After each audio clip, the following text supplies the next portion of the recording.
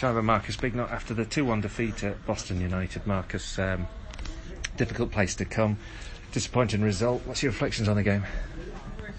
First of all, like you said, disappointing result, but on reflection and feeling at the moment in terms of a performance, we asked the players last week against Cole. There were moments in that game, moments in our performance that we wanted to see replicated in the National North. Could they do it? That was a challenge. Could they show the good moments they showed last week and put it into practice at National North level? And I thought we did. We got the players to their ability, and there's a process for that during a game. For you to get on the ball and show your ability, it means you're working hard. You're a hard-working team off the ball to get you on the ball. So the harder you work off the ball, the more time you spend on the ball. And we spent a lot of time on the ball today, and the boys showcased their ability today, and a lot of them, for me, excelled.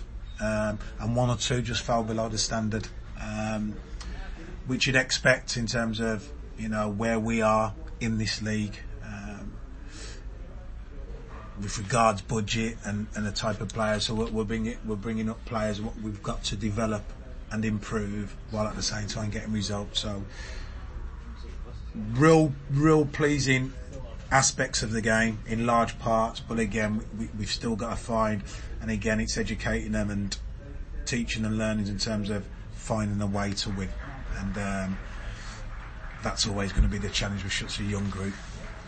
There's a lot of stories as well on the pitch. So obviously lots of ex-Guysy players in Boston's lineup and former Boston players in Guysy's lineup. And one of them, of course, Jordan Thulis, who scored that remarkable equalising goal. Must have been a good afternoon for him.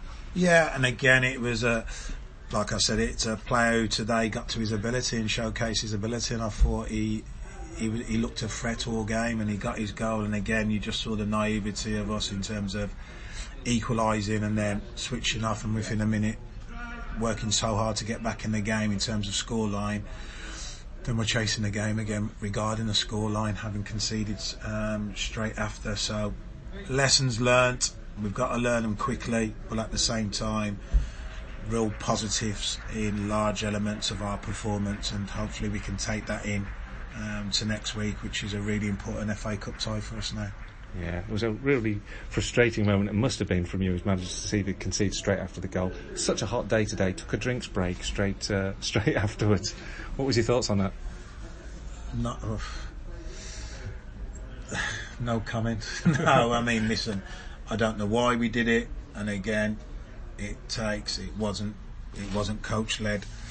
It was a hot day, and I heard Scott Garner just coming off the pitch as well saying, it was a hard day today. Was it the weather? Was it the humidity and that? But no, it's certainly something we haven't said let's do after we score a goal. We're very much, the boys know. We go into detail about kick-offs. We go into detail about opposition's kick-offs. So it's not like we're being caught cold. They know their roles and responsibilities, and we just never reset quick enough. I still think we were in the moment. We showed a lot of naivety there.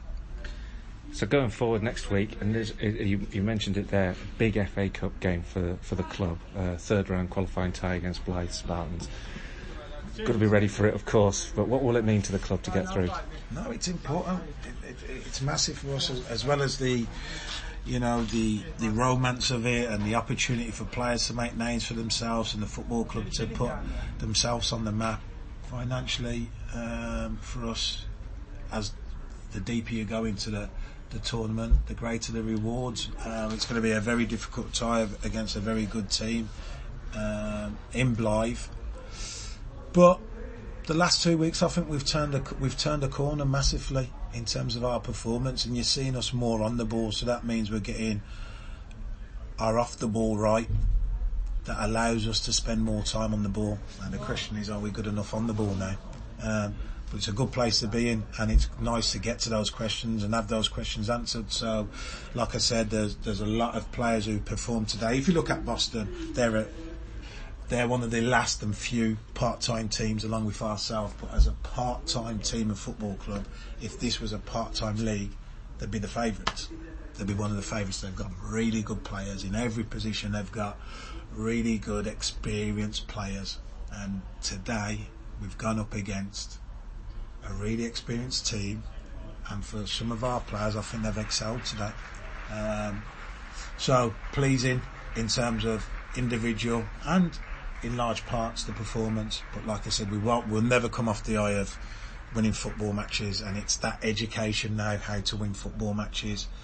And it doesn't have to be, the beautiful game and playing through the thirds and etc. etc. It's finding ways to win, whether that's from a restart, whether that's from a transition, whether that's from an off-the-ball high press.